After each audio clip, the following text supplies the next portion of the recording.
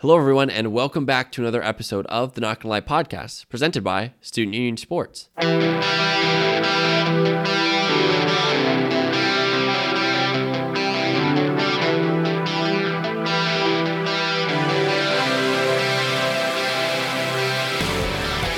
news of the day does not come from a hot free agent signing, a massive trade, although there were a couple of those over the last week since we were last together talking about football. But the biggest news of the day that we're going to get into right away is the NFL is moving forward with a new 17-game season. Now, this is something that was talked about last year, was heavy debate amongst a lot of star players. Russell Wilson was against this. Ryan Fitzpatrick was in favor of it. And actually, the vote came down to a difference of 60 votes.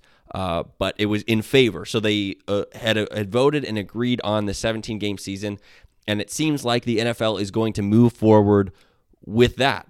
This is a lot of things. Like there's so much that changes in the span of, just moving from 16 games to 17 games. It seems like a little bit, but you think about fatigue and you think about players getting ready for the season and how this all prep works for them. You think about records, what seemed like an unattainable 55 touchdown passes. We may have 3 guys throw for 50 touchdowns or more over these next 5 years, and a lot of records will be broken, whether it's passing yards, receiving yards, pretty much any records you can think of.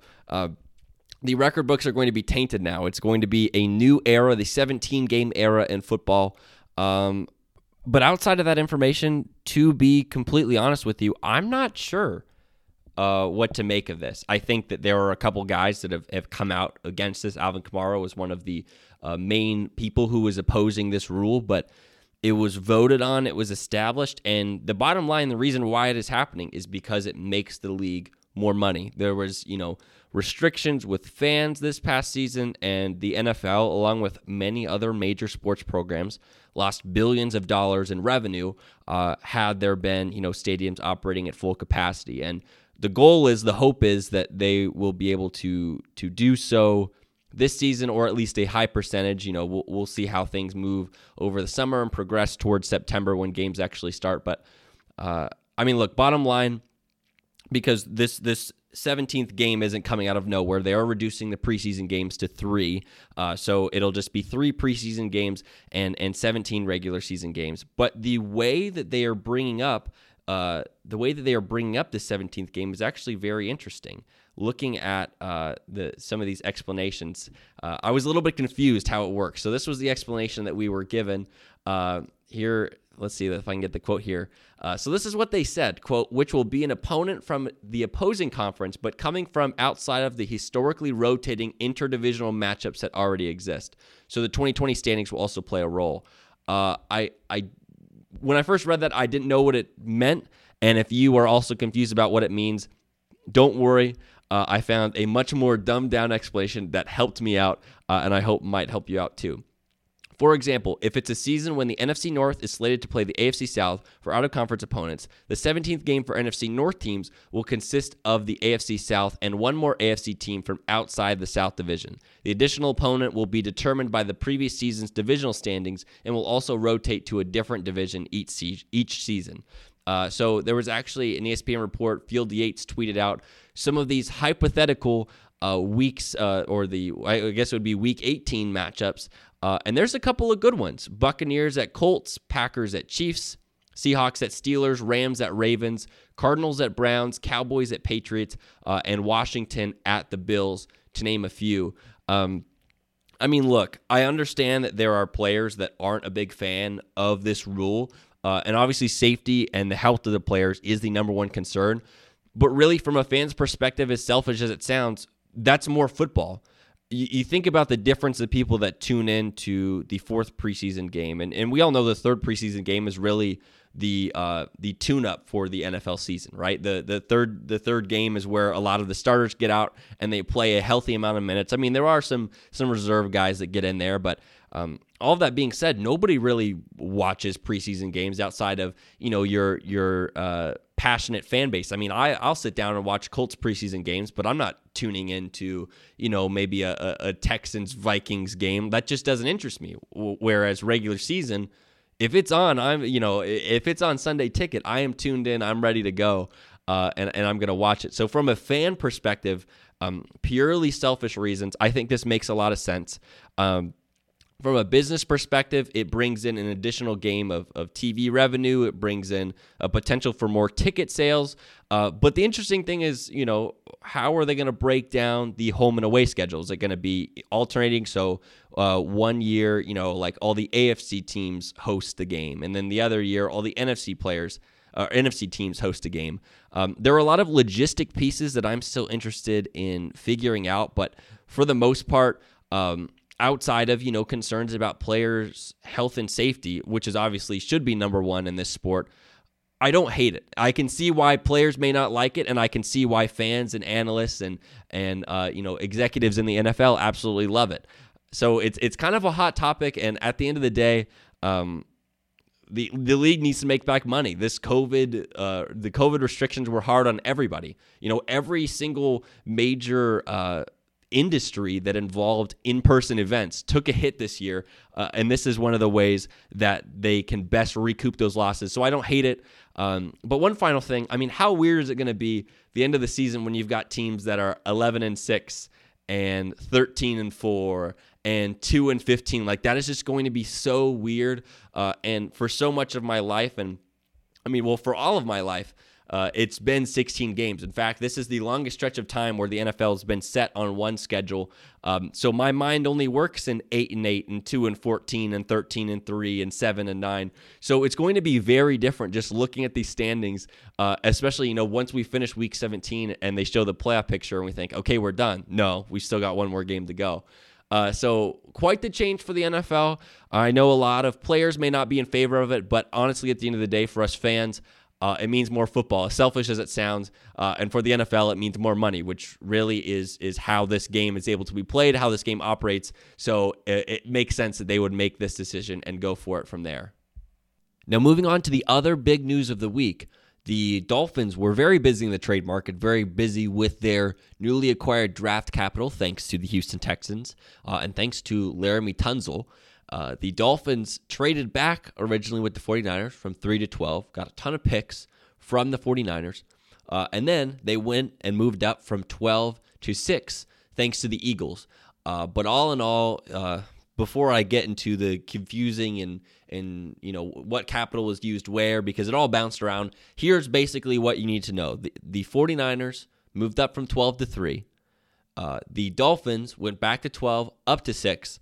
And then they obtained the number 6 pick, the number 156 pick, a 2022 first-round pick from the 49ers, a 2022 third-round pick from the 49ers, and a 2023 first-round pick from the 49ers. The Eagles moved back from 6 to 12, got 12, the number 123, and the Dolphins' first-round pick in 2022. Now let's break down why each of these teams might have made this decision. First off, for the 49ers, it makes a lot of sense. There is probably no team in the NFL that embraces the phrase more a quarterback away than the San Francisco 49ers. Obviously went to the Super Bowl last year, dealt with a lot of injuries over this past season, really struggled to recapture that magic, and they seem to be about done with Jimmy Garoppolo. And had an opportunity in the trade market to go after Matt Stafford, didn't get him, wasn't involved in Carson Wentz. It doesn't look like Deshaun Watson's going to get traded. And so the 49ers said, you know what, we're willing to sacrifice our draft capital for the number 3 pick because the way it looks, there might be 4 quarterbacks going in the first 4 picks. And the 49ers didn't want to miss out on that, didn't want to be left with Mac Jones. And they said, you know what? We are going into attack mode, and the third best quarterback in this draft is good enough for us, which is probably going to be Justin Fields or Trey Lance. I personally think Trey Lance would be a great fit there and gives Jimmy G an opportunity to play a little bit more, see if he can prove himself, all the while letting Trey Lance develop just a little bit. For the Dolphins, they're sitting at number 3 in a position where they could take an elite prospect of a quarterback, but they don't really need one. They've got Tua, and as all things are considered, he's going to be the guy. He hasn't really been given a fair shake in terms of, the way the offense was schemed in Chan Gailey, wasn't really given a lot of playmakers, but the Dolphins have made a conscious effort this season to go out there and get a lot of playmakers for Tua. They're not going to draft another quarterback. They're probably going to use that pick on an offensive weapon, whether it be on the offensive line or one of the skill position players. And because, they moved back essentially 3 spots, they added 2 first-round picks, a third-round pick, and the number 156 from the Eagles. Why not? It makes a lot of sense. It makes a lot of sense for this team, and I'm very excited that the Dolphins were able to, pull this out. 2 years ago, we're talking about the laughingstock of the league. Last year, went 11-5, nearly, or 10-6, nearly made the playoffs, and are now drafting in the top 10 with still a couple of years left with multiple first-round picks. It's incredible what they've done. And finally, the Eagles. This is interesting. I read a rumor as to why they were so willing to trade back, and it's because they believe, and we talked about this months ago on the podcast. You can go back and listen. We've discussed this pretty heavily, but they believe that the Bengals are going to take Ja'Marr Chase with the number 5 pick, and they view Ja'Marr Chase as the number 1 guy in the draft from the wide receiver position. If they can't get him, they might as well say, you know what, we'll take our chances at 12, get an additional capital, and see who falls to us there. I don't hate it for the Eagles because they have so many needs and so many, just issues on that team. The gap between 6 and 12 is not large. If you think about it, I think the Broncos and I think the Cowboys are going to go cornerback. The Lions have a lot of needs, but you think about the guys that are going to be available at 6, the guys that are going to be available at 12, not a huge drop-off in terms of what they could expect. So this is actually a pretty smart move by the Eagles, building up capital, still getting a first-round pick, and throwing on another one from next year too. But now let's get into what this means. So I think the only way to kind of talk about how the NFL draft might shake out now is to do a mock draft of those first top 12 picks. So at the end of this podcast here, we're going to do a mock draft of the top 12 picks in the draft with the new updated positions. So we've got the 49ers drafting at 3, the Dolphins at 6, and the Eagles at 12. So what happens? First off, we all know Jacksonville Jaguars are taking Trevor Lawrence. I think this makes a lot of sense. Fills a need. It's a generational player at the quarterback position for the Jacksonville Jaguars. And they've been busy in free agency, not necessarily spending a ton of money to get top-level guys, but they've gone out and they've gotten key role guys, key difference makers, and they can kind of assess where they're at and grow from there. I think they have quietly a very good receiver rotation. DJ Chark, Laviska Shenault, Marvin Jones they've added. Philip Dorsett is in the mix. So they've got a good group there. James Robinson is returning. They added Carlos Hyde. This is a good group of skill position players on the offensive side of the ball. He is going to have, Trevor Lawrence is going to have a variety of weapons to choose from, and I think this makes a lot of sense. At number 2, we've talked about him since November, maybe, as being a guy who I believe is the second best quarterback in the draft, and it seems like the national media has gotten swept up in Zach Wilson or Mahomes, Mormon Mahomes mania. So that's who they're going to go with at number 2. A lot of work still to be done for this Jets organization, but I think just in terms of what we've seen with Zach Wilson on the field this past season, what he brings to the organization, he's going to be a guy who can come in right away and be the face of the franchise. This is New York, big market, and he is a big market quarterback just in terms of the way he plays, his commanding presence, but there's still a lot to be done. This Jets team is far from competitive, and Joe Douglas has his work cut out for him. They still do have another first-round pick thanks to that Jamal Adams Seahawks trade. But as of right now, getting a quarterback, getting a franchise signal caller, I was reading today, they said that they are open to keeping Sam Darnold and still drafting a quarterback. So, going into it right away, Zach Wilson hasn't inherently won the starting job if that's the case. Which, good for them, getting competition, getting the best guy out there. But that Zach Wilson is going to be the future sooner or later. At number 3, the 49ers newly traded up for this position. If I was them, I would take Trey Lance, but I think signs are pointing to them taking Justin Fields. He's a guy, a big arm, athletic guy coming out of Ohio State. I think it's very funny how people look at, how positions have fared at different colleges and say, okay, this guy's going to be successful, this guy's not. And people are saying, look at Dwayne Haskins, look at Cardale Jones, look at all these guys that have come into Ohio State and they can't perform. I mean, it's apples and oranges, really. Yes, I think what the coaches do to prepare their quarterbacks for the next level and prepare their different positions for the next level is very important, and that's why we see some groups be more successful than others. But really, when it comes down to it, it's a talent position. Your job as a college coach, as a recruiter, is to find guys that maximize your scheme and get you the most that you possibly can. I mean, yes, you're trying to get them ready for the NFL, but you're not saying, go ahead and throw me 15-yard outs every third play, because it's not going to be ugly, or it's not going to be pretty. And they're not really in the position to do the hard stuff in games to let their quarterbacks develop. They are there to win national championships, to earn their school more money, more notoriety, more fame. And so I don't think there really is a group in the NFL or in college that truly says, you know what, we don't care about winning. We just want to develop guys for the next level. And part of that's unfortunate, but really at the end of the day, that is what you get at a college program.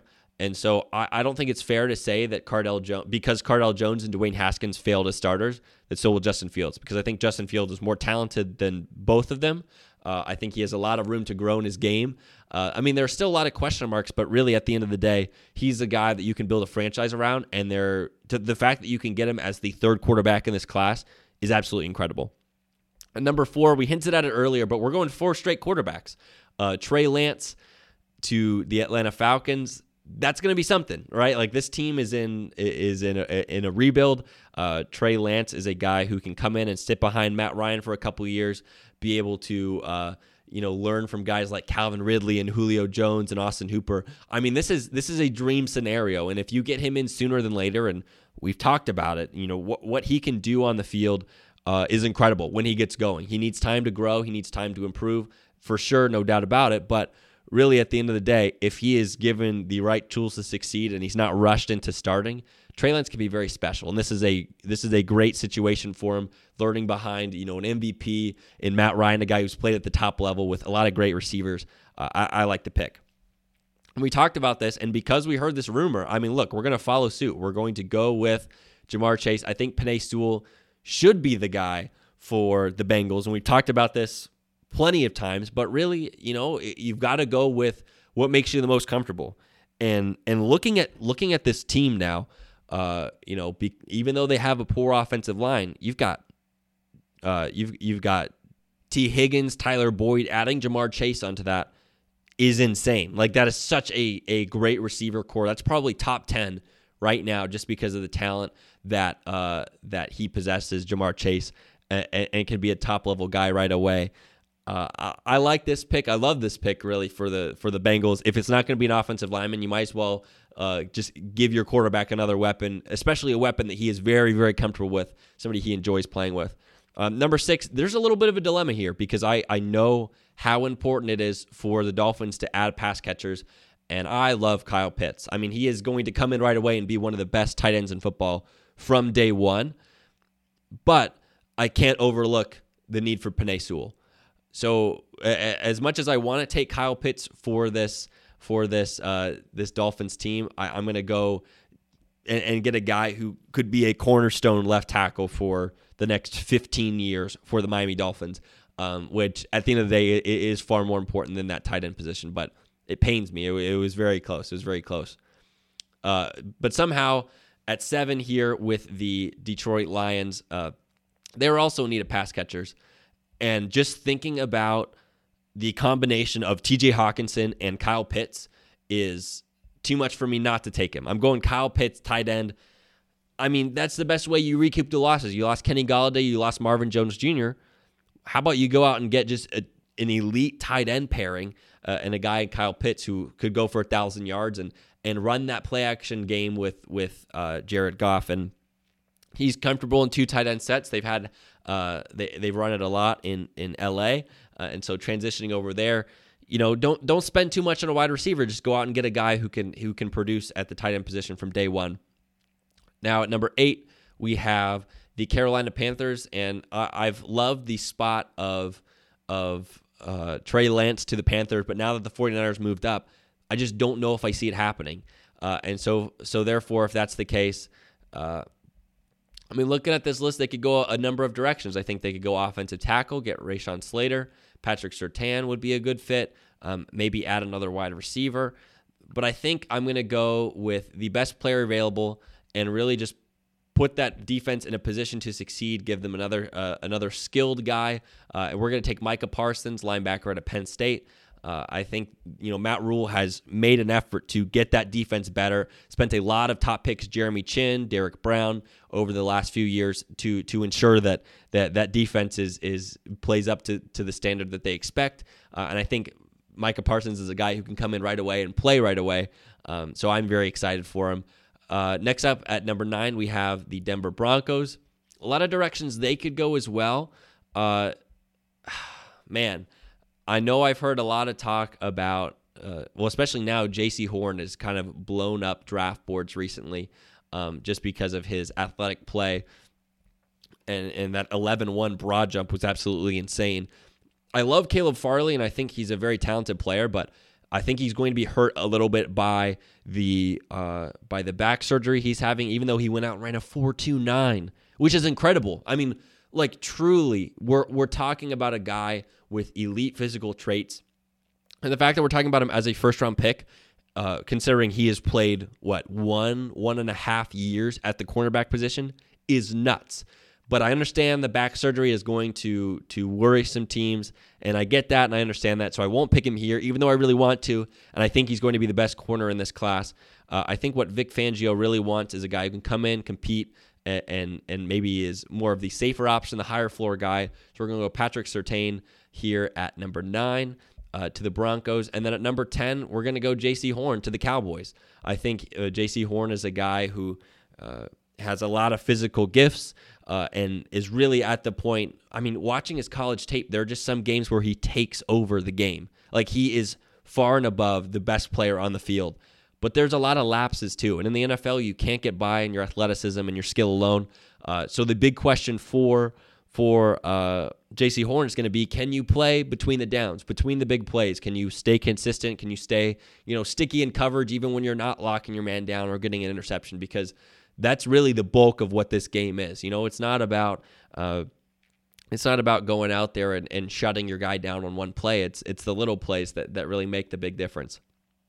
And then rounding out the final 2 picks of this top 12 shaken up mock draft, the Giants are going to take Jalen Waddle. And we've mentioned it before, but look, Daniel Jones needs to prove it this year, right? And I think the Giants have made an effort to give him some really talented weapons, some talented pass catchers. And Jalen Waddle is another guy that can do that. He can burn you over the top. A great guy for what the Giants need is a burner. But this is a big year for him, and if he can't get it done, they have to decide on that 5th-year extension by the beginning of next season. So really, this is it. We've got 1 year here to decide on that extension, and if they say no, I mean, shoot, Giants are back to square one. They've got an elite defense. They've got Saquon Barkley is a franchise running back, but they need to make sure that what they have out of Daniel Jones is good, and getting him receiver help is going to be the best way to do that.